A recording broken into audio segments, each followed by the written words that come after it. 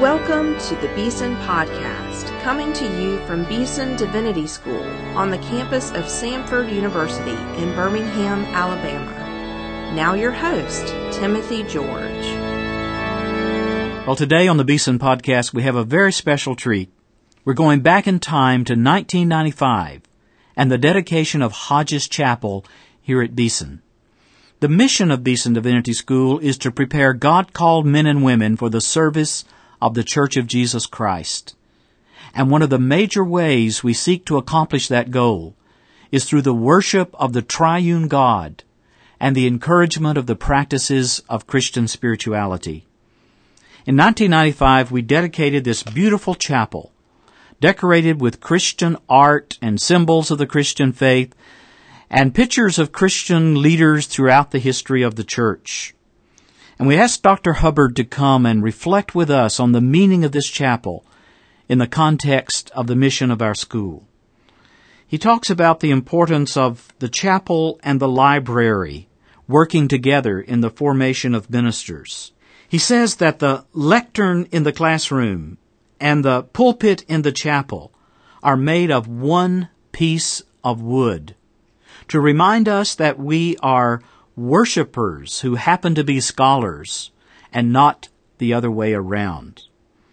This is a wonderful message in which Dr. Hubbard stresses the coherence of word and spirit in the life of faith and the life of worship.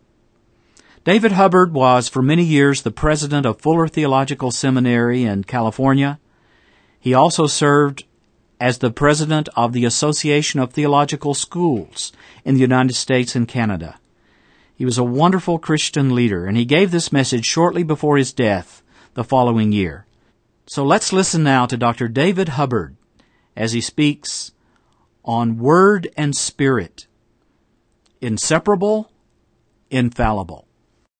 What an honor to be here on this great occasion in this wonderful campus and to feel like the Queen of Sheba.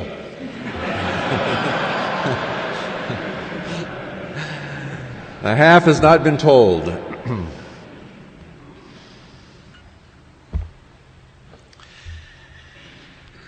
He began every class with the same prayer.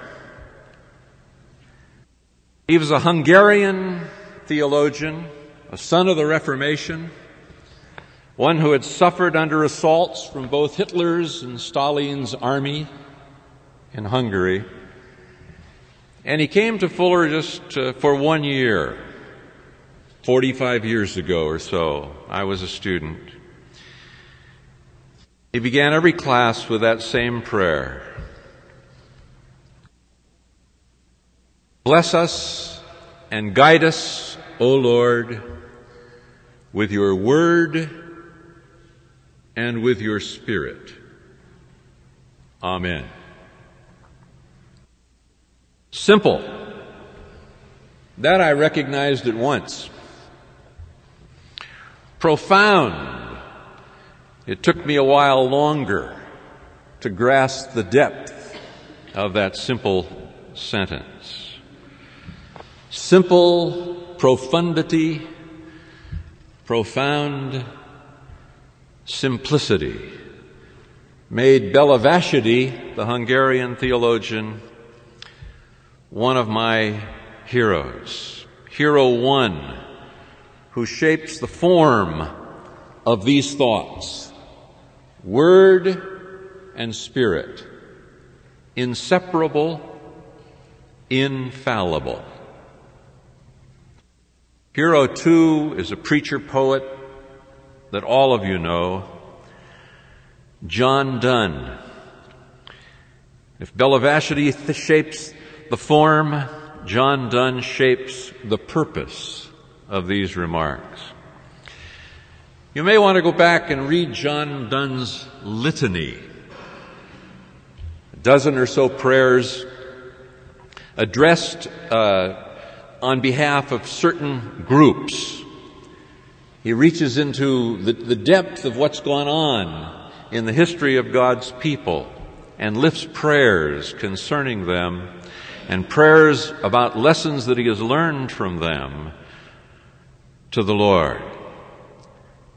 The 9th lit is about the apostles. Listen to Donne. He says to God, "And thy illustrious zodiac of 12 apostles, which ingirt this all, from whom whosoever do not take their light, to dark deep pits throw down and fall. As through their prayers thou hast let me know that their books are divine. May they pray still and be heard, that I go the old broad way in applying. Oh, decline me when my comment would make thy word mine." The apostles taught him the reverence for the sacred text, and he prays desperately before God that he will not confuse the text of the Holy Word with his own words, or compromise the truth and power of the Holy Word by something that he says about it. This is a dangerous place to be. Apostle James said, "Let not many of you become teachers. And we who teach bear the greater judgment," he said. The dangers of scholarship and the hazards of preaching, those risky enterprises meet face to face, head on, in this particular setting on this campus. We have the need for the Spirit and the need for the Word. The Word and Spirit, inseparable and infallible.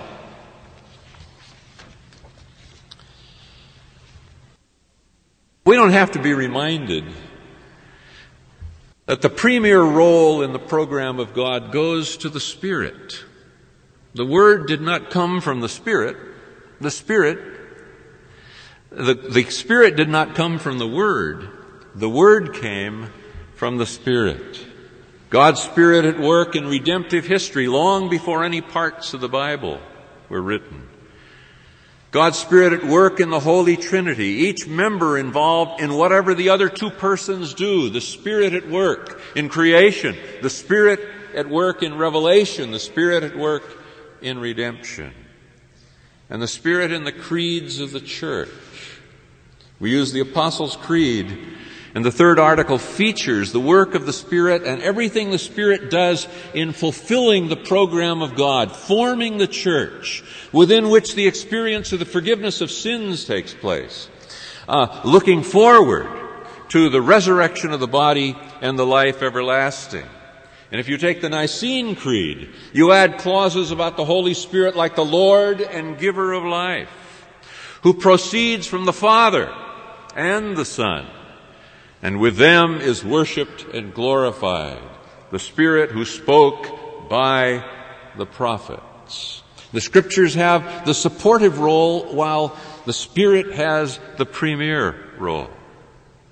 The Spirit prompts the Scriptures, and the Scriptures preserve the revelation, record the events, and interpret them in the acts of God. The Scriptures bear testimony to Christ's Lordship, in anticipation in the Old Testament, in fulfillment in the New. And our ministry is the result of the joint efforts of Word and Spirit. Neither without the other will accomplish what we are called to accomplish and what we celebrate in the gift and dedication of this chapel in this wonderful season in the life of the seminary. We are ministers of the Word and of the Spirit, inseparable and infallible. The Word and the Spirit work together in authority. Our spiritual forebears said the ultimate authority does not rest in the church, nor the teachers of the church, nor the traditions of the church. The ultimate authority rests in the Word of God as energized by the Spirit of God. It's an exclusive authority. It's God's self-revelation. No other place will we find out about God what God in the power of the Spirit has revealed to us in the Word. No other place will we encounter the person of God in the fullness of the Holy Trinity. God's concrete activity is there, as well as God's self-revelation.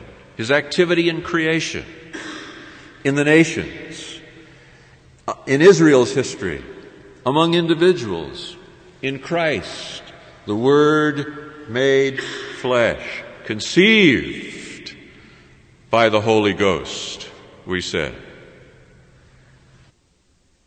God's unique mystery is part of this exclusive authority.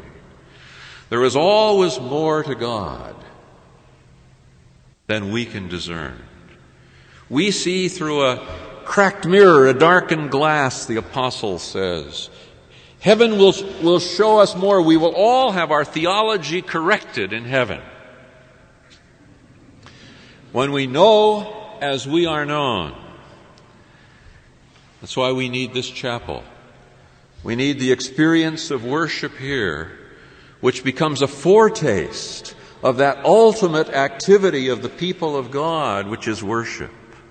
We sing praise here, and doing so we identify with that great crowd before the throne who sing praise to the one who sits upon the throne and to the Lamb forever. There's no reading of Scripture in heaven. We shall know God face to face. My friends talk about questions they're going to ask Christ or the apostles when they get there. I got that whole list of questions, but I also have a theology that tells me those questions will be irrelevant when I stand in the presence of the throne. Who's going to ask questions in that setting? An exclusive authority in the Word and the Spirit. A normative authority. The Spirit is the author. The indispensable root of the word authority is author. The Spirit is inspiring, selecting, arranging, setting the priorities, choosing the forms and style of the Word, preserving it from human apathy and satanic assault. Scripture has suffered as much almost from its friends as from its enemies. But the Holy Spirit has been there in preservation and protection. And the Spirit is the enabler, encouraging us to hear, to believe, to obey. This marvelous dome reminds me of an experience that I had some years ago in Pasadena. I went to the Jet Propulsion Laboratory where the satellites that explore space and so forth are made and tested. And one of the things that they did was to build a dome-like silo. And they had lights and mirrors with all of the high tech that Caltech-run establishment could produce. Their aim was to test the effect of the sun's rays in space on the satellites that were sent up. Would they continue to work? Would the batteries work? Would the cameras work? And so forth. And they built a silo that was probably 30 feet in diameter with all the lights and mirrors. See, the problem, in space, light is perfectly parallel and it's even in temperature. And the light that we make to simulate that is always full of hot spots and converges and deflects and so forth. Isn't parallel. And they built that silo 30, 40 feet in diameter. And they said they had a 6-foot shaft of light was all they could generate that would be anything like the replica of light in space. And it had hot spots and cool spots. And it had light that bumped together and then diverged. And I thought to myself as I went out of that silo and saw the sun laving the hills of Pasadena, That's about it. My attempts to understand the light of God's Word are about 6 feet in a diameter of 40. Fractions that we understand. We have to understand that we need the work of the Spirit to help us understand our ignorance, to help us cope with the mysteries of God's ways. And the chapel is the prime locus of our celebration of God's divine authority. Other places we study and analyze the Word, and we should. Its authoritative character warrants every ounce of scholarship that we can bring to it. Every tool, every method, every erg of energy, every drop of midnight oil the Scripture deserves. But then in chapel, here we sit under the Word. We bow and bend to its authority. We gain fresh appreciation of its role in the church, the world, in our lives, and we gain renewed motivation to return to our studies. We affirm that chapel and library on this campus and in our lives belong together. We hear them sing, "Blessed be the tie that binds," chapel and library. And they work together in authority. Do the Word and the Spirit.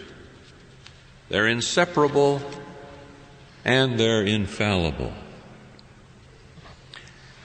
The Word and the Spirit work together in clarity as well as authority.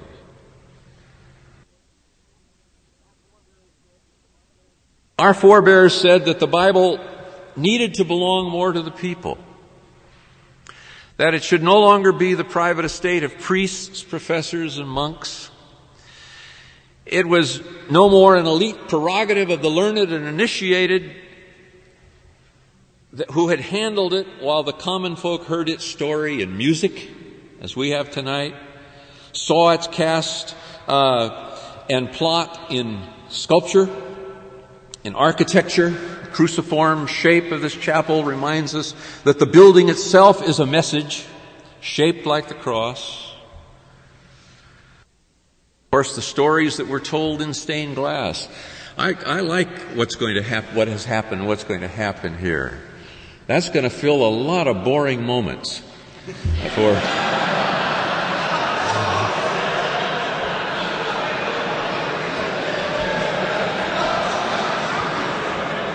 when it gets dull and dry, look at the pictures.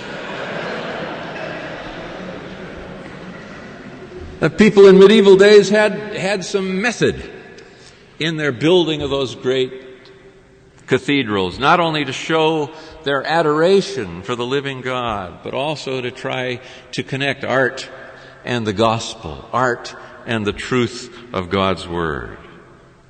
This clarity the Reformers called perspicuity. The Bible had the capacity of being looked through and understood. There was a clarity to its essential message. The Spirit gives the Word its unity, hovering over the whole process. That picture of the Spirit in Genesis 1 hovering over the deep is a picture of the way the Spirit works throughout Scripture and throughout redemptive history. God in Christ is the theme. At heart, at bottom, the Bible is about Christ. All things in Scripture are not equally clear, our forebears said, but the things that pertain to salvation are lucidly clear. The Scripture brings unity out of variety. Variety enriches and enhances the unity. We know that. Leaf through the Bible and see the stories and the songs and the genealogies and the parables and the visions and the sermons and the proverbs, yet tied together into one by the Spirit's power and the Spirit's plan. And they write large God's saving love, God's ultimate victory, God's high expectations of us, His people. The Spirit applies the Word. That's part of the clarity of the Spirit's work in connection with the Word. Highlights our needs. You know, the descriptions of us in the Bible are not very flattering. I remember once going with an old missionary friend of mine who was in his 90s, and we went to the doctor's office. He had to be examined, and on the doctor's wall there was one of those charts that shows all the organs and intestines and so forth of the human body exposed. And my friend looked at that and he said very simply, "Doesn't give us much to be proud of, does it?" And when you see what the Bible says about it, I mean, the Bible uses terrible words about us. Hardness, blindness, deafness, perversity. It's not new information that we need so much as new openness to the Word as the Spirit drives it home. And the Spirit applies the Word, summoning our responses. The Spirit says, wake up. The Spirit says, pay attention. The Spirit says, have faith. The Spirit says, do what you're told in the Scripture. And the Spirit uses the whole church to increase our understanding. That's so wonderful about this experience tonight for us. The whole church. Did you ever look at that shelf full of new translations that you have and thank the Lord for the people who did all that work?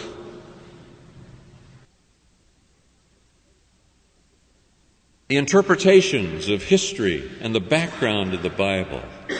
The bevy of scholars from Origen and Irenaeus to F.F. Bruce and Carl F.H. Henry. Studying their works is an encounter with the communion of saints. It's part of the ministry of the church to open the truth of God's Word for the rest of us, and we learn it and apply it in the context of the Holy Catholic Church, the communion of saints. Nowhere do we catch the clarity of Scripture as brightly as we do in worship. We welcome, all of us do, we welcome this chapel as an instrument of clarity.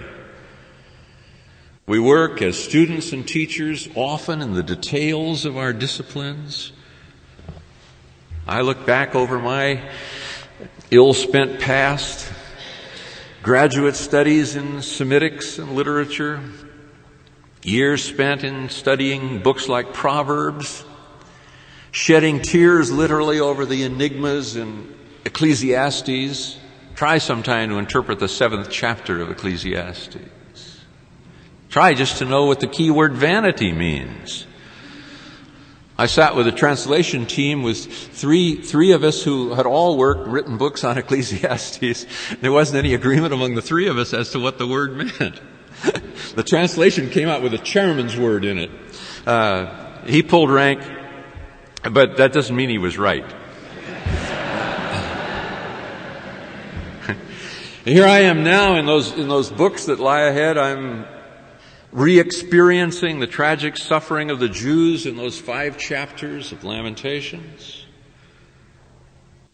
What a refreshing, what a renewing, what a centering thing. What an enlarging feast for me to gather in worship with God's people and celebrate not just that little piece of the revelation that I may spend months or years on, but the fullness of God and the wholeness of the gospel as the Spirit lifts my heart in worship. Somebody's got to do that dirty work of the little texts. That's like scrubbing floors. That's like chipping paint and then repainting. And some of us are called to do that kind of work. What a glorious thing it is to gather in the clarity of Scripture and hear the fullness of the gospel and rejoice in that. In the midst of the puzzles of grammar and history and culture that I face daily in the technical study of the Word, I need to sing the doxology. As the choir slipped in a line of it in their beautiful first number. I need to recite the creed as we were led in tonight. I need to rejoice in the gospel. I need to hear the triune benediction and say amen to that. I need to see the message whole.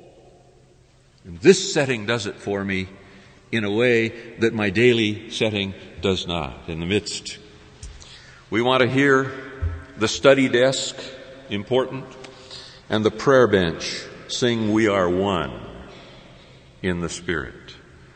The Word and the Spirit work together in clarity as well as authority. The Word and the Spirit, inseparable and infallible. The Word and the Spirit also work together in effectiveness.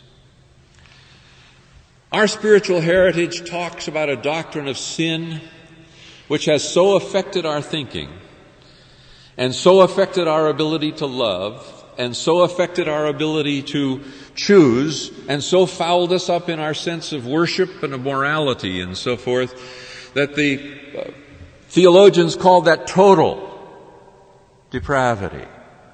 They didn't mean we were as bad as we could be, and they didn't mean that every one of us is equally bad, but they meant that within us we did not have the power ourselves to bring that necessary change and to live on God's terms without the power of the Word and the Spirit. And this term, effectiveness, they called it efficacy at times. They also spoke of the effectual call of God. This effectiveness, this validity of the Word is not dependent on us. Preaching is more God's Word than it is the preacher's. We are saved, we are blessed, we are convicted by the Word that is preached, Peter says at the end of 1 Peter chapter 1. Preaching carries the divine power of the Word of God. Now think about the power of that Word. Put yourself there on the horizons of creation and see all of that chaos, and then hear God speak and read that it was, and that it was good. The power of the Word by which God prophesied through the men and women of old, sparked fire in the prophets' bellies, he did, with the power of that Word, burned within Jeremiah's bones, called by the Word. Miracles, water from the rock, and the dead called from the grave. It was the reformer Zwingli who gave us what I think is the clearest and most powerful definition of the infallibility of Scripture. It has two parts to it. One is that Scripture never leads us astray. When we understand it rightly, we will always be led toward the truth of God. The other aspect of infallibility we often overlook because we treat Scripture so flatly. We see it as a set of propositions. We fight over the best way to describe the nature of its authority. And Zwingli said the infallibility of Scripture also means the power of Scripture in the Spirit to accomplish all of the purposes of God. It not only never leads us astray, it never lets us down. Isaiah said it, never returns void, accomplishes the purpose for which it was sent. And the validity of the Word is to be trusted more than all of our human techniques in communication. We need those techniques. We want to work on our voice. We want to work on our enunciation. We want to work on our outlines and our illustrations. All of those things that the speech and communications and homiletics people are saying have significance. But we trust the Spirit for the results. God alone can reveal the triune God. We don't even know how to get good illustrations of the Trinity. God alone can break through our human blindness and rebellion. We can barely reach for the switch, let alone turn on the light. Choosing God is not a choice among choices like whom to marry or where to go to seminary. We are geared not to choose or to choose wrongly as human beings. Idolatry, not true worship, is our natural way of life. If you want to ask of any one thing that human beings are good at, we are specialists in idolatry. We can worship any old thing that hangs around.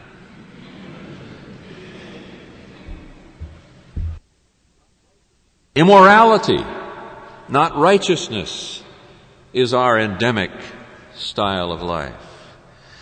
The chapel for us then is an eye clinic in which we face and remove the cataracts of sin. It's a cardiology lab that unclogs our selfish arteries. We need this chapel, need it badly, to see ourselves as God sees us, to repent of our blindness and our stubbornness. Here the Spirit of God faces us with the truths of God's Word and our failure to line up our lives with them. Let the great hymns of the faith that we sang together tonight and the gospel songs that we heard presented so beautifully, let those great hymns of the faith be raised here. They are, next to the Bible, the greatest ecumenical textbook that we have. The hymns of the church. If we're going to be one, the hymn book will be part of the source of that and expression of that unity.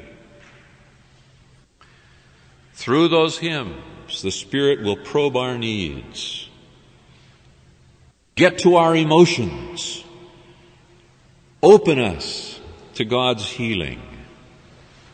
On this campus and in this school, let the hymnal and the lexicon meet with holy kiss and sanctified embrace. The Word and the Spirit work together in effectiveness, inseparable, infallible. What wealth has been bestowed upon us as God's people in this campus. I talked about the Queen of Sheba, and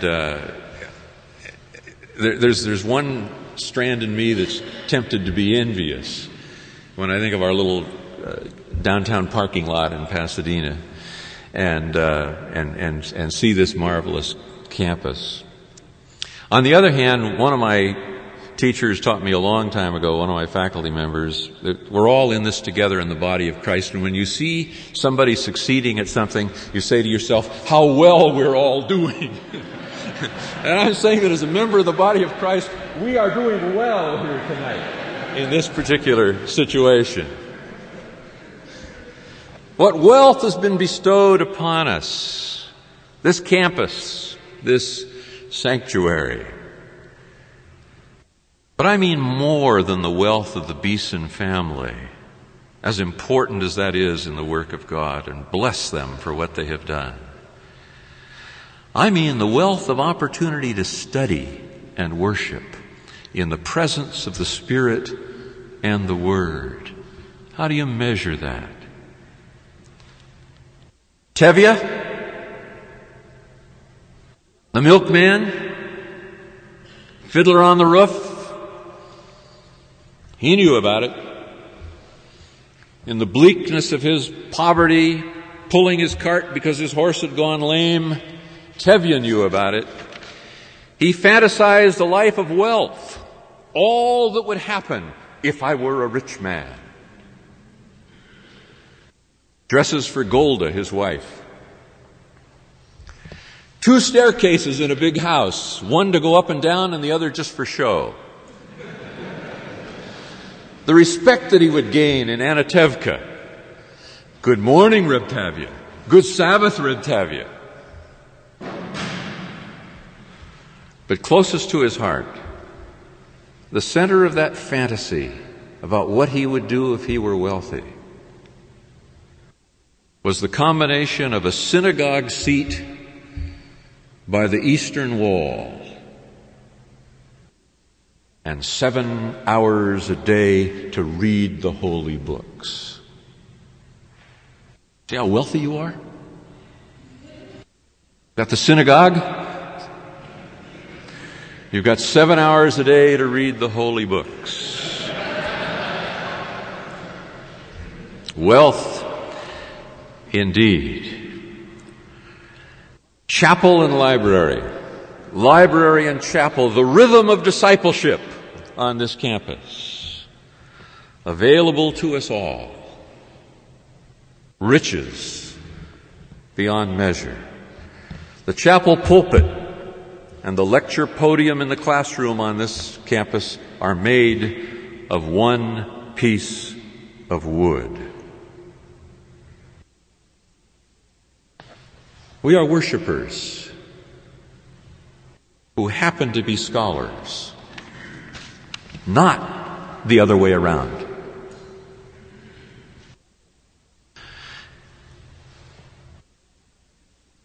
In this chapel, competition ceases. Rank becomes irrelevant. The caste system, which is so much a part of academia, trustees, administration, faculty, staff, students, etc. The caste system, so much a part of academia, is suspended here. We are one in the Spirit. Here, our drive to get, to achieve, to advance, to succeed is transcended by our duty and desire to give glory to God's holy name. Worship keeps us humble. Worship keeps us focused. Worship keeps us grateful. Worship keeps us expectant. And worship keeps us dependent. Worship fixes us on God. That's the mission of this setting.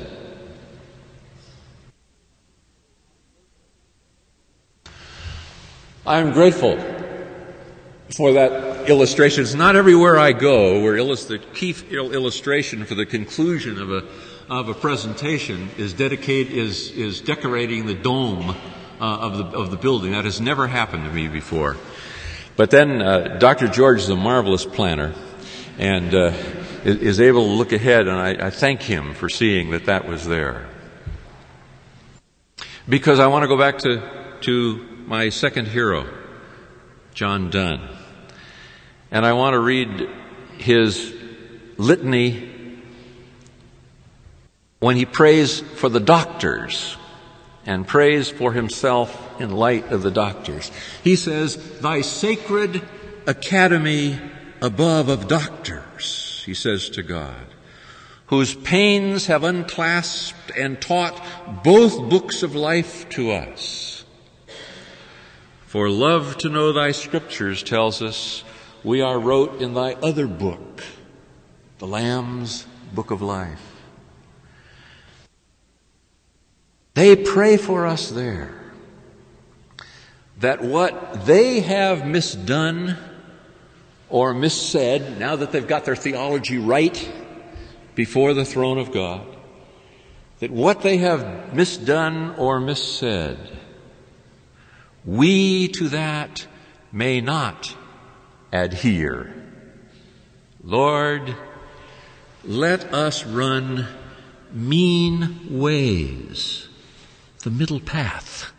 Let us run mean ways and call them stars, but not the sun.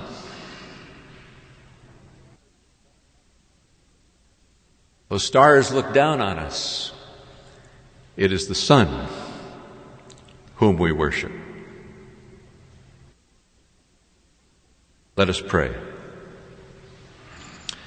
Bless us and guide us, O Lord, by your word and by your Spirit.